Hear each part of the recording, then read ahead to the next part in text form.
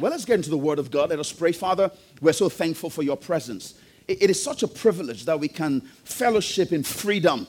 It's such a privilege that we have access into your presence, oh God. We have access into your presence to obtain mercy and find grace to help in time of need.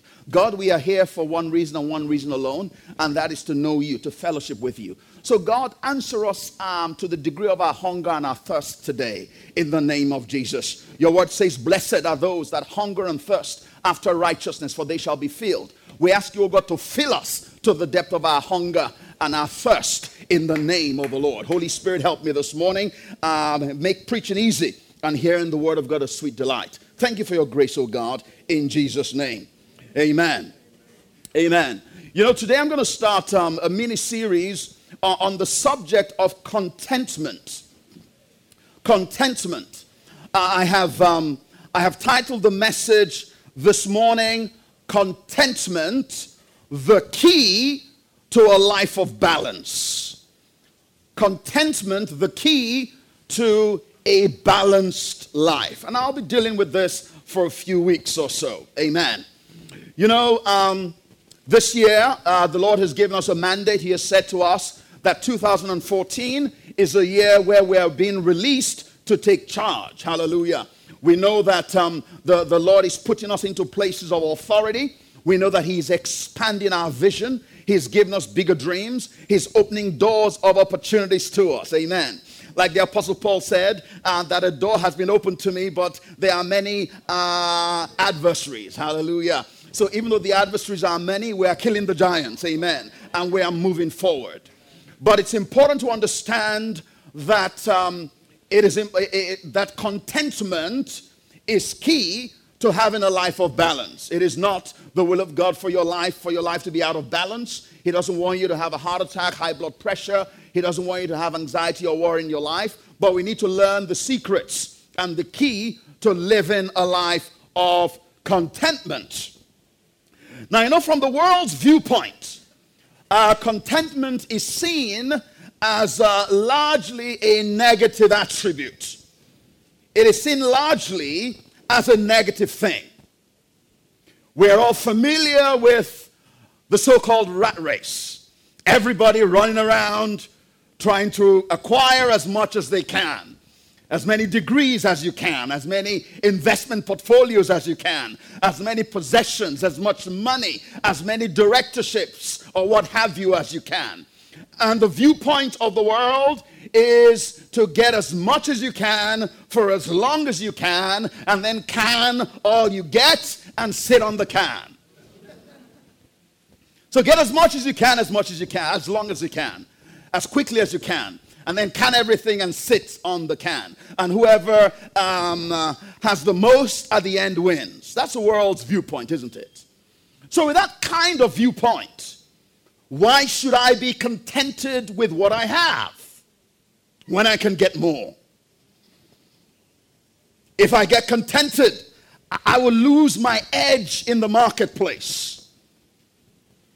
Should a Christian be any different? Or are we just part of the rat race like everybody else?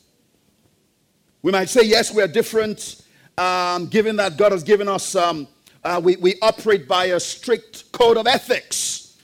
We have things that we do and things we don't do.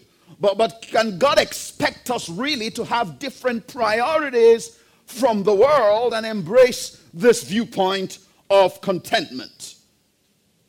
You know, I began studying this by looking at the dictionary definition of what contentment means. And to be honest, it really doesn't help the Christian to embrace a life of biblical contentment if you go to the dictionary to explain what contentment means.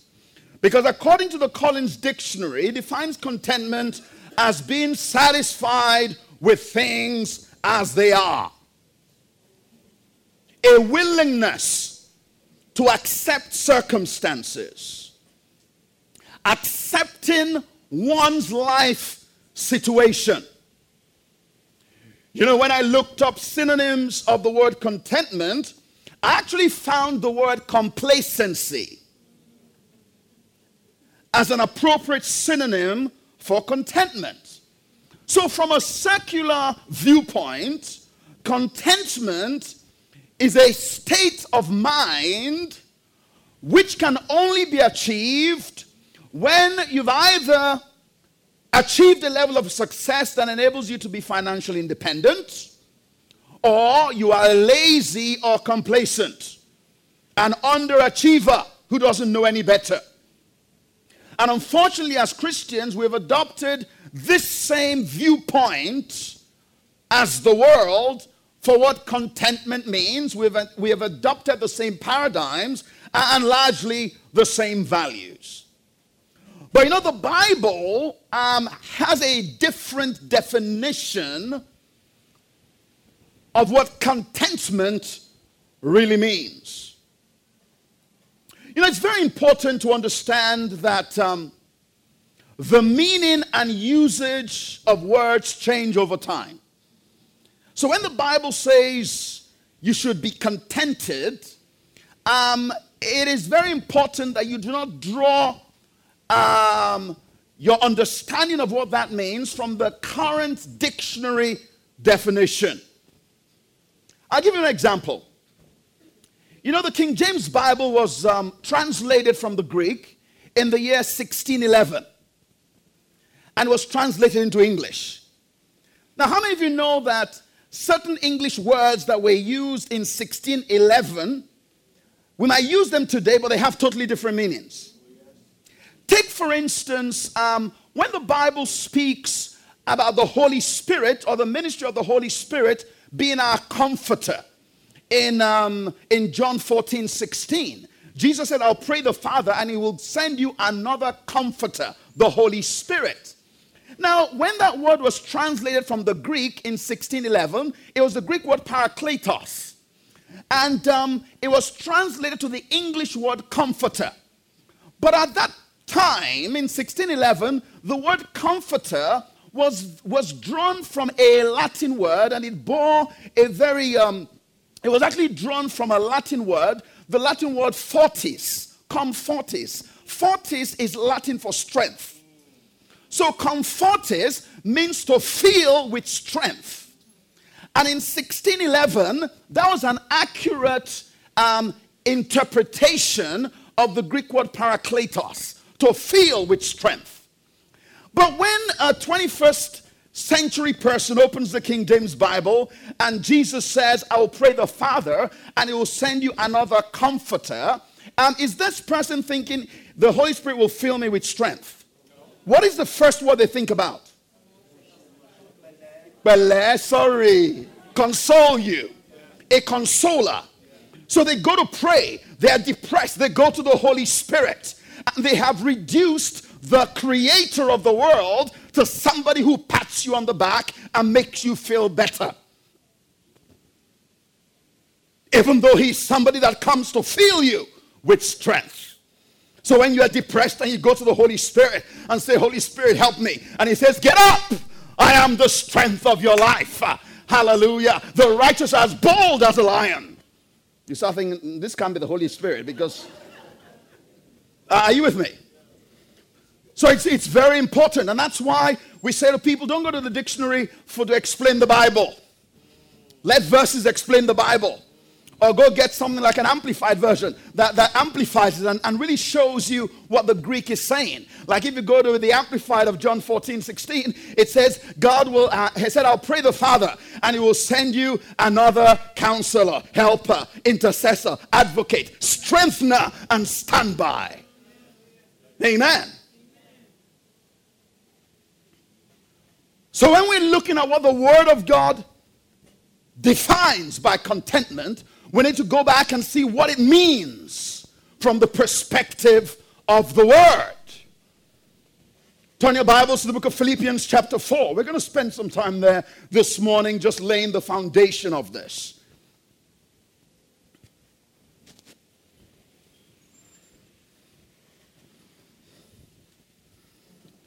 Because the Bible teaches that contentment is the secret to a life of balance. And God wants us to live a balanced life. Philippians chapter 4.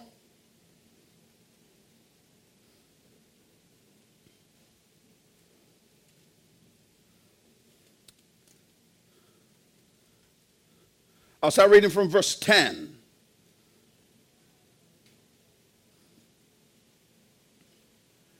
This is the New King James Version. It says, "But I rejoiced in the Lord greatly, that now at last your care for me has flourished again. Though you surely did care, but you lacked opportunity. Not that I speak in regard to need, for I have learned." Everyone say, "I have learned." He said, "I have learned in whatever state I am to be content. I know how to be abased, and I know how to abound. Everywhere and in all things, I have learned both to be full and to be hungry, both to abound and to suffer need. I can do all things through Christ who strengthens me." I can do all things through Christ who strengthens me. If you go back to verse 11, it says, "I have learned in whatever state I am to be content." You know, the word content actually comes from a Greek word, autarkes, which means to have sufficiency, to be tranquil, or to walk in peace. The word indicates independence of external circumstances. It was a word which spoke about inward sufficiency rather than a lack of a desire to achieve outward things. This word was a technical term in Greek philosophy to denote a wise man's independence of circumstances, where your inner state is independent of things happening around you. I'll say that again. Your inner state is independent of things happening around you.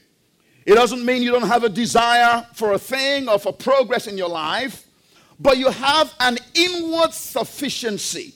Your joy in life is not determined by what you have or what you don't have. I'll say that again.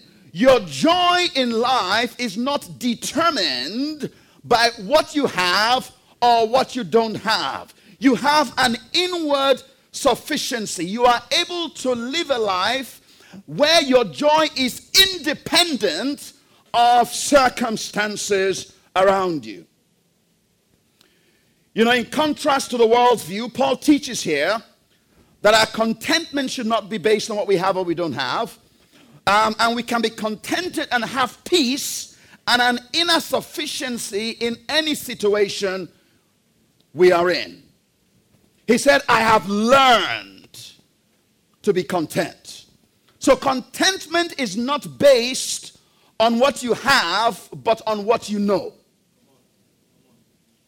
I'm going to take my time with this, because this teaching is probably very counterintuitive.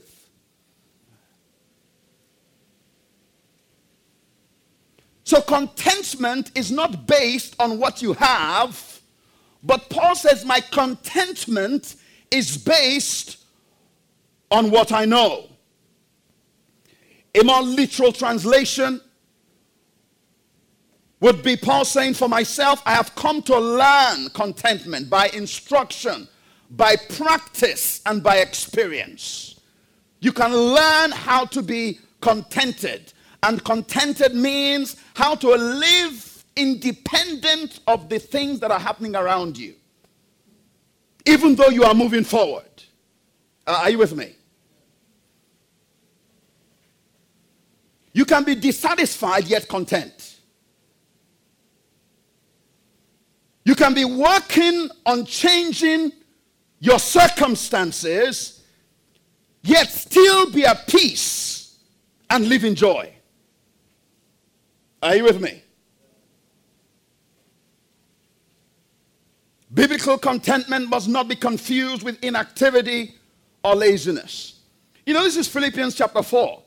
In Philippians chapter 3, Paul himself, who talked about being content in all situations, Paul in Philippians 3:12 said, it's not that I've already attained or I'm already perfected, but I press on. So this is not something that's sitting on his backside, right? Paul says, I press on, forgetting those things that are behind. I strain forward, one translation says, for those things that are ahead, and I press toward the mark of the high calling of God in Christ Jesus.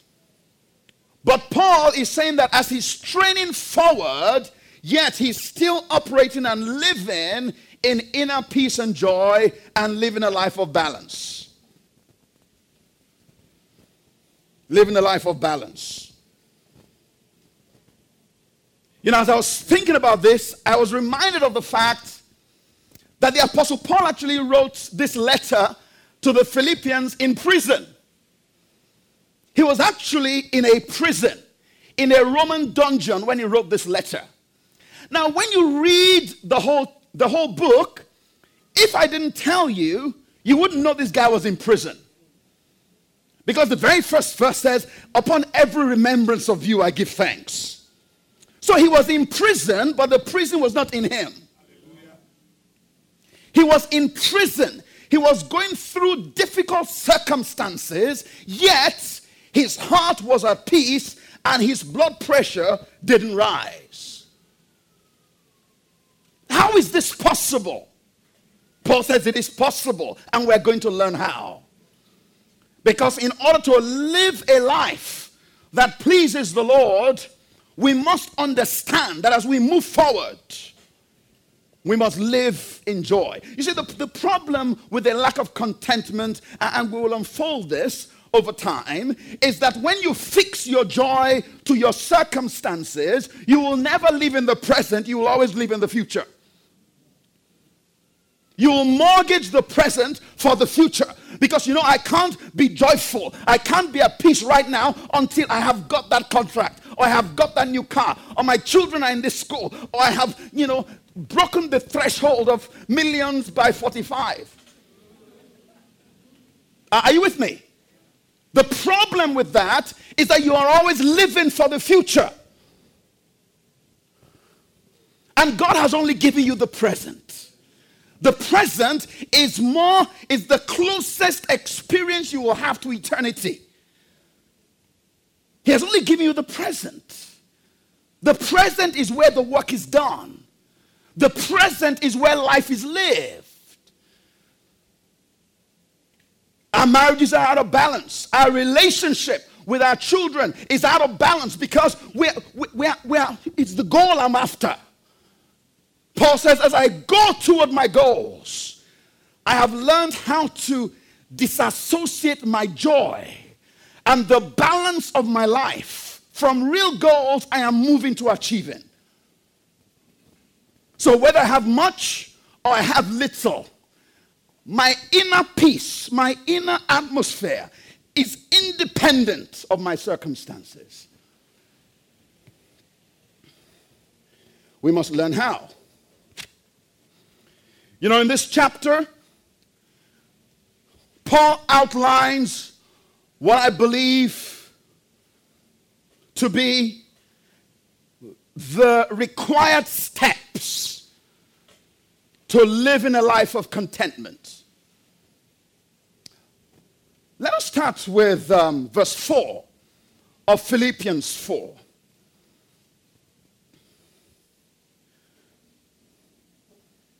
Bear with me. We're going to develop this. Today's foundation.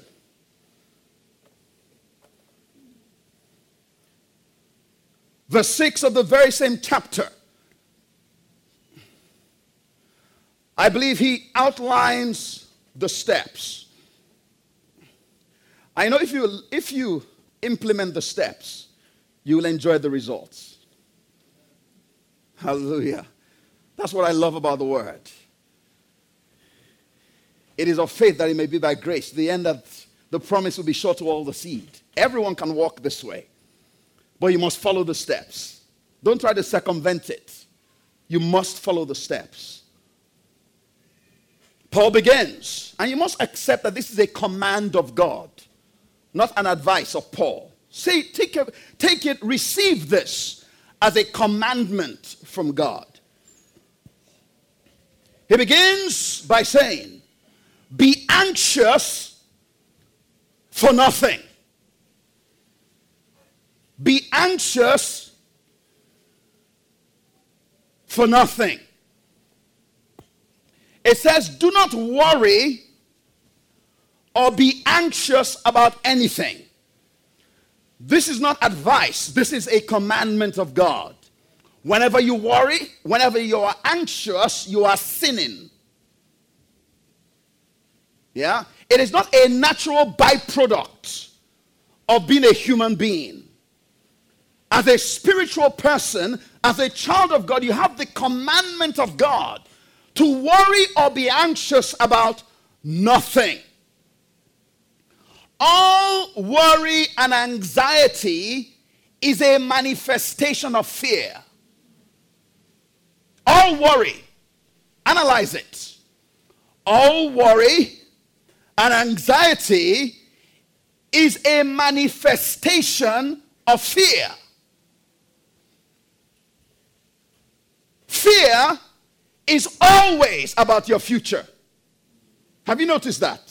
You are never afraid of the present. Fear is always about your future. Fear is always a picture of a possible future you have accepted, which you have painted in your imagination in cooperation with the devil. All worry is a manifestation of fear. All fear is about the future. Yeah? All fear is a picture. You can see it. The school fees are due in a few months. You can see the picture. Your children are going to the school. You know, in my kids' school, they have an ID card. They don't renew the card until you've paid. So you are seeing the picture. You are taking your children to school. Now, what month are we in? When June. When is the school fees due? September. Okay, so I'm sitting down in June, and there's a picture in my mind, but it's color. You are seeing yourself going to the school with the children, and you get to the gate, and you try to swipe the card, and it makes a big noise. Okay? Now, it's not the Lord painting that picture. The devil has used your imagination, and you have accepted this picture. You have received it, and it begets fear, doesn't it? Yeah. It's fear. And then now, you begin to worry. Now, when so worry is always a manifestation of fear. Fear is always about a future, that you have a picture that has been painted, that you have accepted. A future that has been painted for you by the devil, and you have accepted it.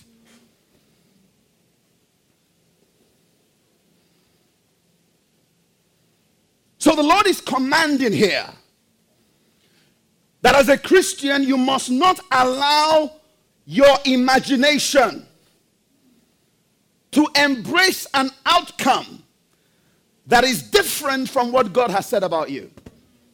When it says don't be worried about anything, it's saying this. You must not allow your imagination to embrace an outcome that is different from what God has said about you. If you allow that, you are sinning before God. It says be careful, be anxious for nothing. So the implication of that statement is that you must know what God has said about you.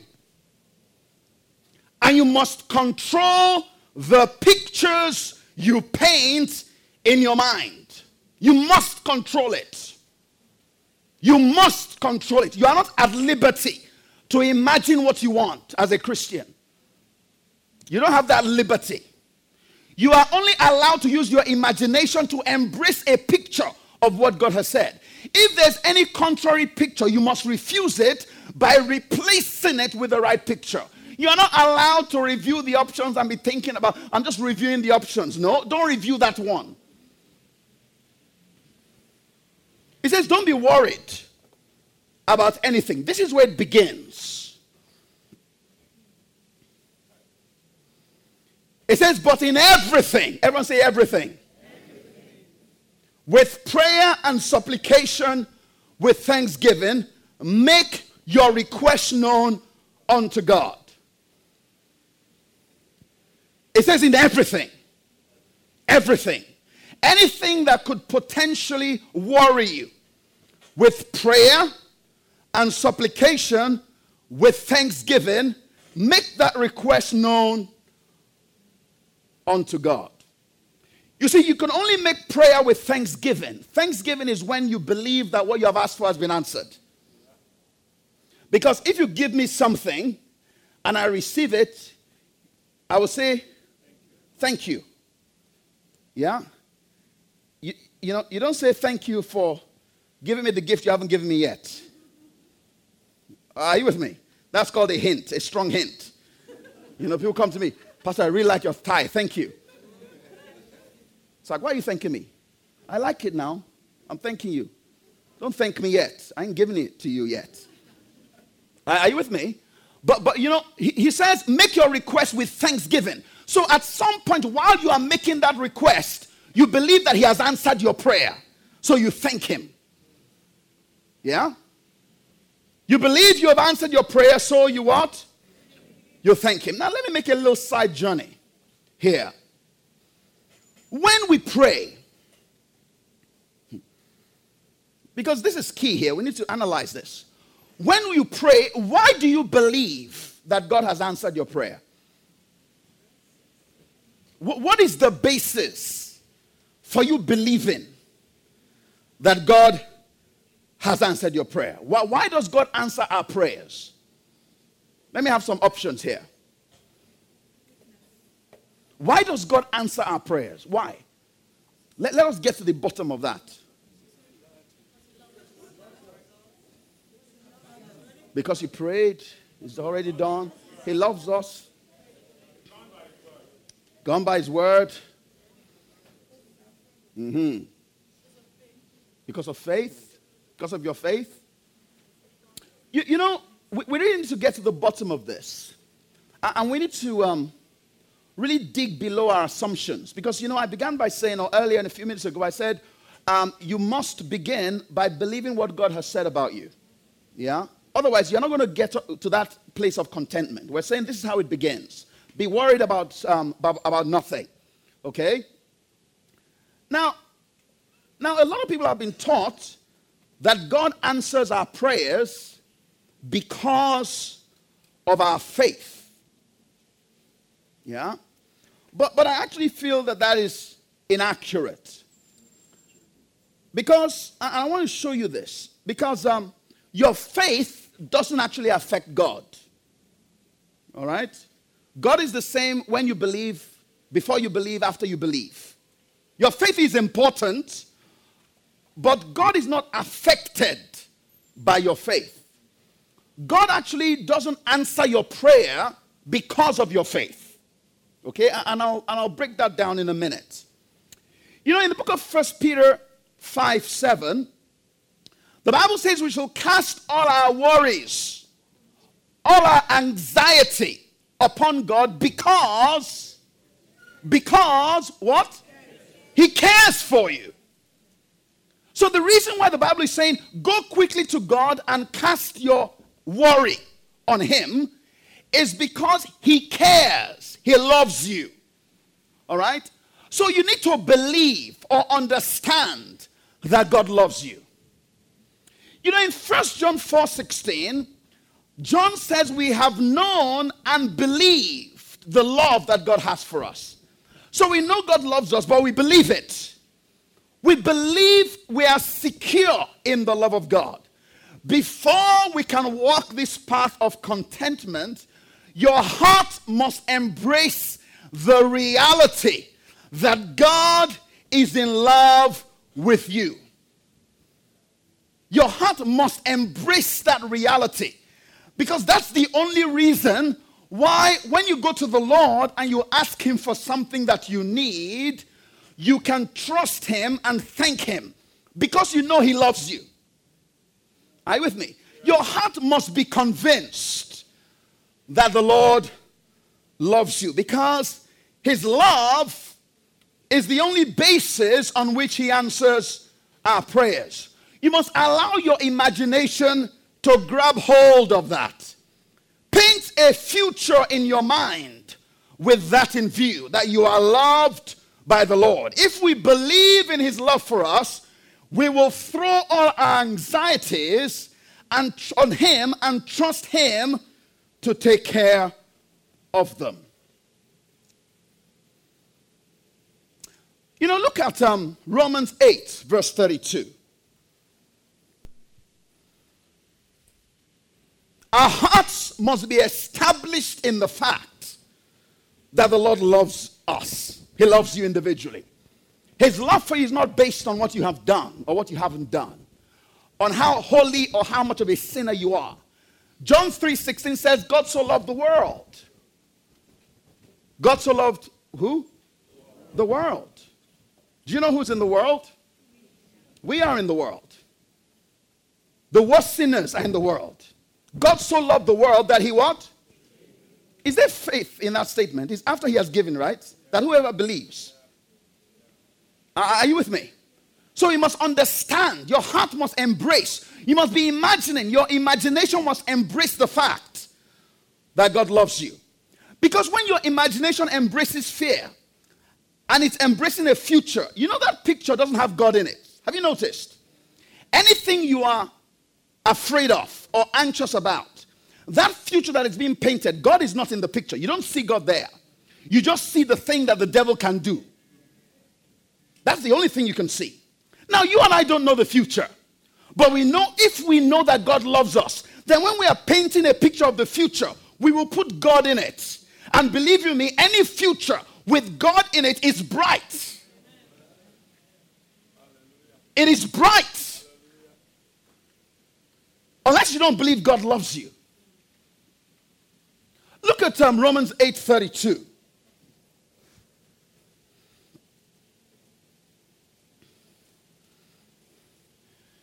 Romans 8:32 says, he who did not spare his own son, but delivered him up for us all, how shall he not with him also? Everyone say also. How shall he not with him also freely give us all things? I mean, do you know we can take that verse of scripture and you can build a future of contentment with it. Do you know that? A future that is devoid of the impact of circumstances because you know where you are going to end.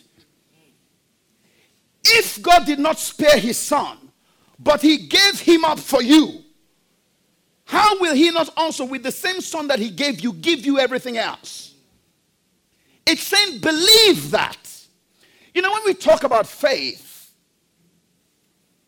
or a lack of faith, what faith does really is when you cast your care on the Lord, your faith is what helps you leave it there. Your faith is not what gets God to work on your behalf, but your faith is what helps you to leave it there. Because what people that don't have faith do is this. They make the prayer. They come for the prayer meeting, right? Yeah? Most of them do. Come for the prayer meeting. Say, Pastor, please pray for me. And I say, come, I will pray for you. And then we make the prayer. We say, Lord, concerning this job, we need favor in the job. In the name of Jesus, amen. Hallelujah. And as they are walking out of the door, the devil throws that thought. A thought is a picture. You are not going to get it. And they think, man, look at my life. So what they have done is they've cast the care on the Lord and they have received it back. Your faith is what keeps it with him. Your trust in him to take care of it. And what is our faith in really? Is our faith in the ability of God? Do you know most people don't doubt the ability of God? Do you know that? I mean, I don't think any Christian will doubt the fact that an angel can appear anywhere or that God can do anything. Do you know what our faith or our doubt is in? Our doubt is in whether God really loves us enough. It is our faith in the love of God that needs to be developed. It's not our faith in the ability of God. It is our faith in the love of God. That God actually sees you as a person.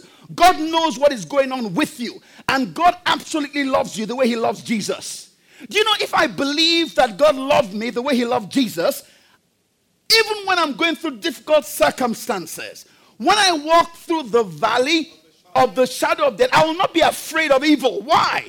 Because I know that the Creator is with me and he loves me and he's going to take care of me. So Paul says, don't be worried about anything. Don't allow your imagination to embrace a picture that is contrary to what God has said about you. But in everything, with prayer and supplication, cast that care upon the Lord.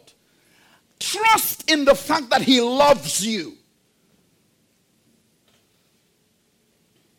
Trust in the fact that he loves you. And begin to thank him.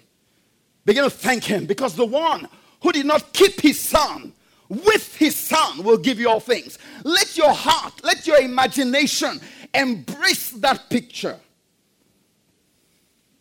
That's number one. Number two, he says, when you do this, verse 7, the peace of God, which passes all understanding, will keep your heart and mind in Christ Jesus. Do you know that you cannot walk in peace in the midst of a storm? You have to be kept in peace. Notice, he didn't say, cast your care on the Lord, or, don't be anxious of nothing, and then make sure you walk in peace. No, it says the peace of God, God's peace, will keep your heart. Your heart will keep beating the same way it should beat. Because something will keep that heart. Your physical, your metaphorical heart will be kept. If you do this, your heart will be kept in this thing called peace. The Amplified says the peace of God will garrison and it will mount guard over your heart. It says the peace of God will what? Will garrison. It will mount guard over your heart. It will mount guard over your heart. A garrison is a body of troops that are stationed at a particular location. That's a garrison. Like, it's not one guard. A garrison is a body of troops that are stationed. They say, go to that place. Guess where what is this garrison called? Peace. They say, hey, go over there. Go and surround that heart and keep it. Wow. Go and keep it. Is it therefore no surprise that David said, the Lord is the strength of my life. He is my light and my salvation. Whom shall I fear? In whom shall I be afraid? He said, when I get up in the morning and I see an army, my heart will not fear. How is that possible? There's a garrison. There's a garrison. There's a garrison. Because he has chosen by his decision that he's only going to allow the word to form his imagination. So his heart is kept at peace.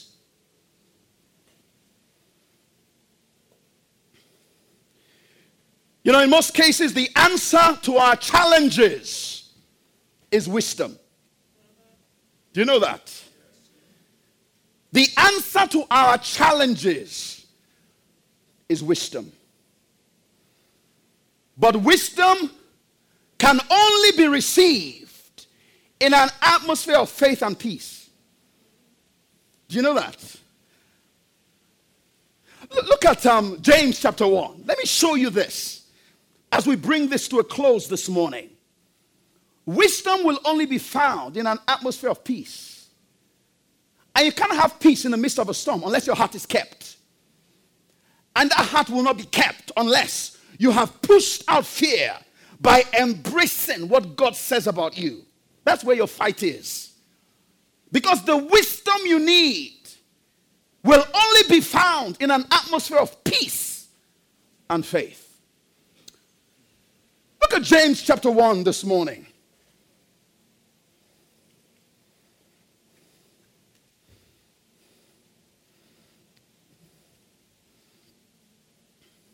Hallelujah. Look at this. It says, my brethren, verse 2. Now we begin to understand this, don't we? He says, my brethren, count it all joy when you fall into various trials. You're thinking, what planet is this guy on? Count it all joy. Because his joy is not affected by the trial. I mean, the circumstances he's going through is not affecting his inner peace and joy. He says, count it all joy when you go through various trials, knowing that the testing of your faith produces patience. But let patience have its perfect work, that you may be perfect and complete, lacking nothing. If any of you lacks what? Wisdom. Let him ask of God, who gives to all liberally and without reproach. And what? It will be given to him. So if you ask God for wisdom, he will do what? Give you wisdom. Why does he give you the wisdom? Why? Why does he want to give you the wisdom? Why does God give you the wisdom when you ask him? Because he loves you. He says, if you lack wisdom, ask, and God will give you the wisdom. And the reason why he will give you is because what? He loves you. But then it goes on. But let him ask in what? Faith. No doubting, for he who doubts is like a wave of the sea, driven and tossed by the wind. Let not that man suppose that he will what? Receive anything from the Lord. He is double-minded, unstable in all his ways. Now, why does God give you things? Because he loves you. But he says, let him ask in faith. You know how people read this? They read it this way. Let him ask in faith. For he that doubts is like the wave of the sea. For let not that man suppose that God will give him anything. That's how people read it.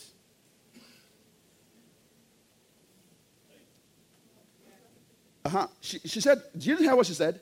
She said, what's that? Now, I gave her something, but did she receive it? Somebody else received it. I threw my glasses in her direction, but did she receive it? No. It says that the person who lacks wisdom shall ask God, and God will give it to him. But if he doesn't ask in faith, he's not going to receive it. So God can throw something to you because he loves you. But if you are looking in another direction, you won't receive it, would you? The problem is with our hearts. You won't receive it because, you're still worrying about it. And while he's speaking to you about the solution, your heart is not in peace, because it is in the atmosphere of peace that we receive wisdom. Are you with me? God says, if you ask, I will give you.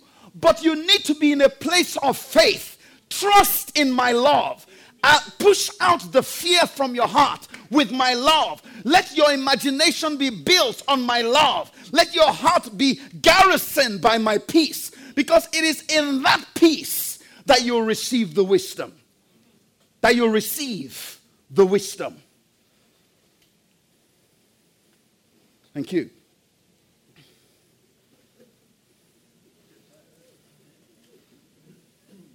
Believing in God's love for us keeps us in a place where we can receive what he gives. When all around you is falling apart, you remain in peace because you are confident. You are not wavering with the wind, and you are stable enough to receive his wisdom, which is readily available to you. Isaiah 30:15 says, in returning, and in rest shall you be saved. In quietness and in confidence shall be your strength. What is your confidence in? Your confidence is in the love of God. Hallelujah. Your confidence is in the love of God. Your quietness is a heart that is tranquil with peace. Because in the midst of the storm, you know that it is well with you because your God is with you. And you have asked him for wisdom, so he gives you wisdom. He gives you wisdom. Where there is anxiety, there is haste. Where there is haste, there is no wisdom. Hebrews 4:3 says that those who have believed have entered into rest. Isaiah 28:16 says, he who believes does not make haste. Haste is not in terms of speed of execution. Haste is in terms of the turmoil of action that comes out of fear and anxiety. Let's do something quick. We haven't thought it through. We have no idea what we're doing. Let's do it. Just do something. Let's do it. Hallelujah. Oh man, I need to bring this to a close this morning. Look at Proverbs 19 verse 2.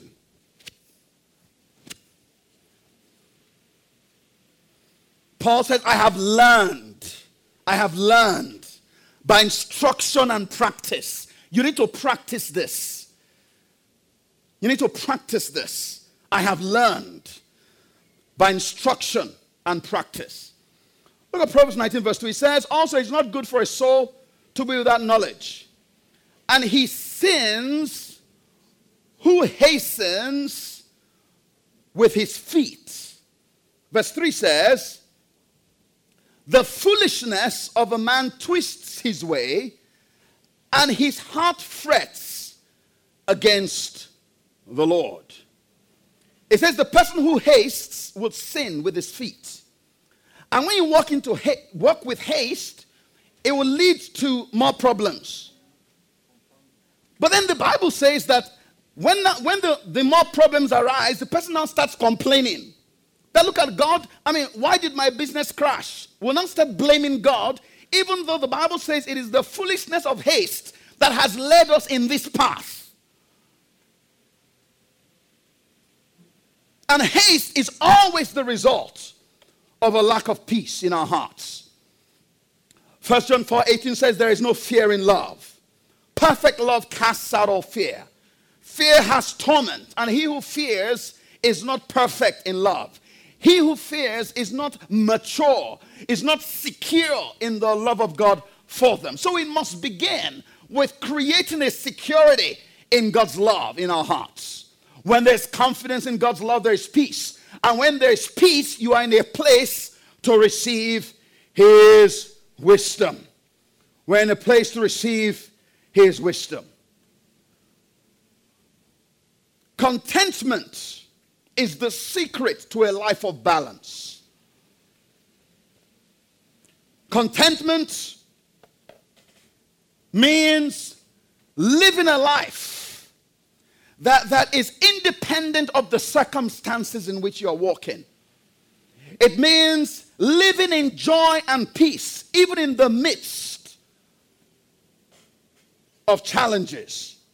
And it comes by knowing certain things, by learning certain things.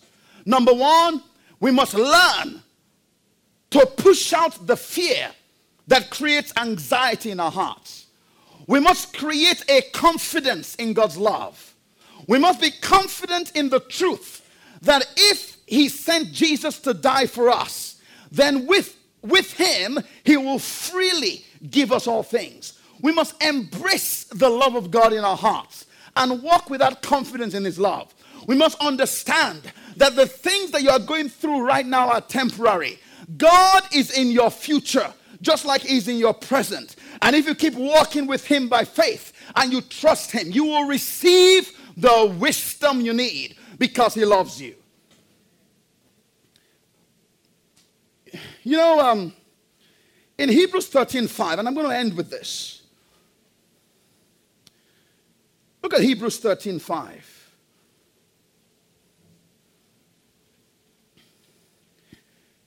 It says, let your conduct Be without covetousness, without greed. Because greed is also a manifestation of fear. Let your conduct be without greed. Be content with such things as you have because. Everyone say because. Because contentment is not about what you have, it's about what you know. Are you with me? He says be content irrespective of where you're at. Live independent of what's going on. Let your heart still be in joy because for he himself has said, I will never leave you nor forsake you. So if I am going through the worst circumstance right now, if I embrace the word, I will know that this is temporary. Because Jesus himself said this. They didn't say it on his behalf. He himself said it. I will never leave you. I will never forsake you. Even if where you are at is the result of your own sin and foolishness, I will never leave you. I will never forsake you. I will bring you out of it. Your future is going to be greater than your past because I am in love with you. And I love you because I choose to love you. And there's nothing you can do about it. You know, this is my most favorite verse in Scripture. The Amplified amplifies it and tells us exactly what it's saying. He says, I will not in any way fail you, nor give you up, nor leave you without support. I will not in any degree leave you helpless or let you down, nor relax my hold upon you. Assuredly not. Build your imagination around that. That is the truth of the word. I will not. In the Greek, there's a triple negative in that scripture. I will not. I will not. I will not. He's talking to you. He's talking to you. It doesn't matter how dark your world looks right now. A light is going to dawn in the darkness because Jehovah is in the darkness with you. Let us embrace the word. And that's why Paul can say, from the dungeon of a Roman prison, I have learned in all things to be content. This is where it begins. Let us pray. Father, we're so thankful for your word today. We're so thankful that we're on a journey with you.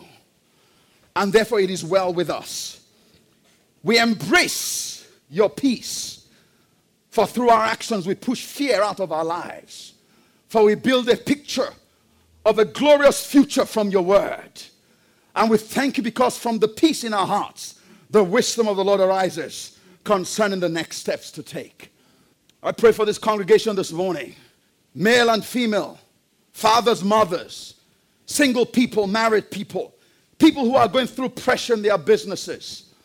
Lord, let this word bring strength into their hearts by the power of the Holy Spirit in the name of Jesus. Let the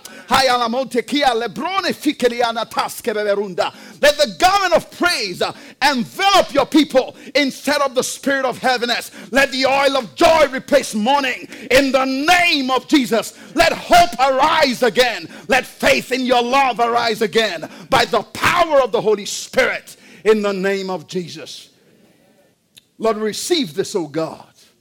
We thank you because you are our God. And therefore it is well with us. In the name of Jesus. Amen. Amen. Oh, come on, let's bless the Lord this morning. Just bless him.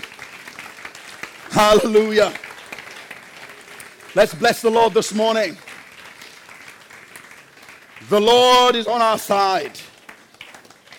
The Lord is on our side. Hallelujah. Praise the Lord.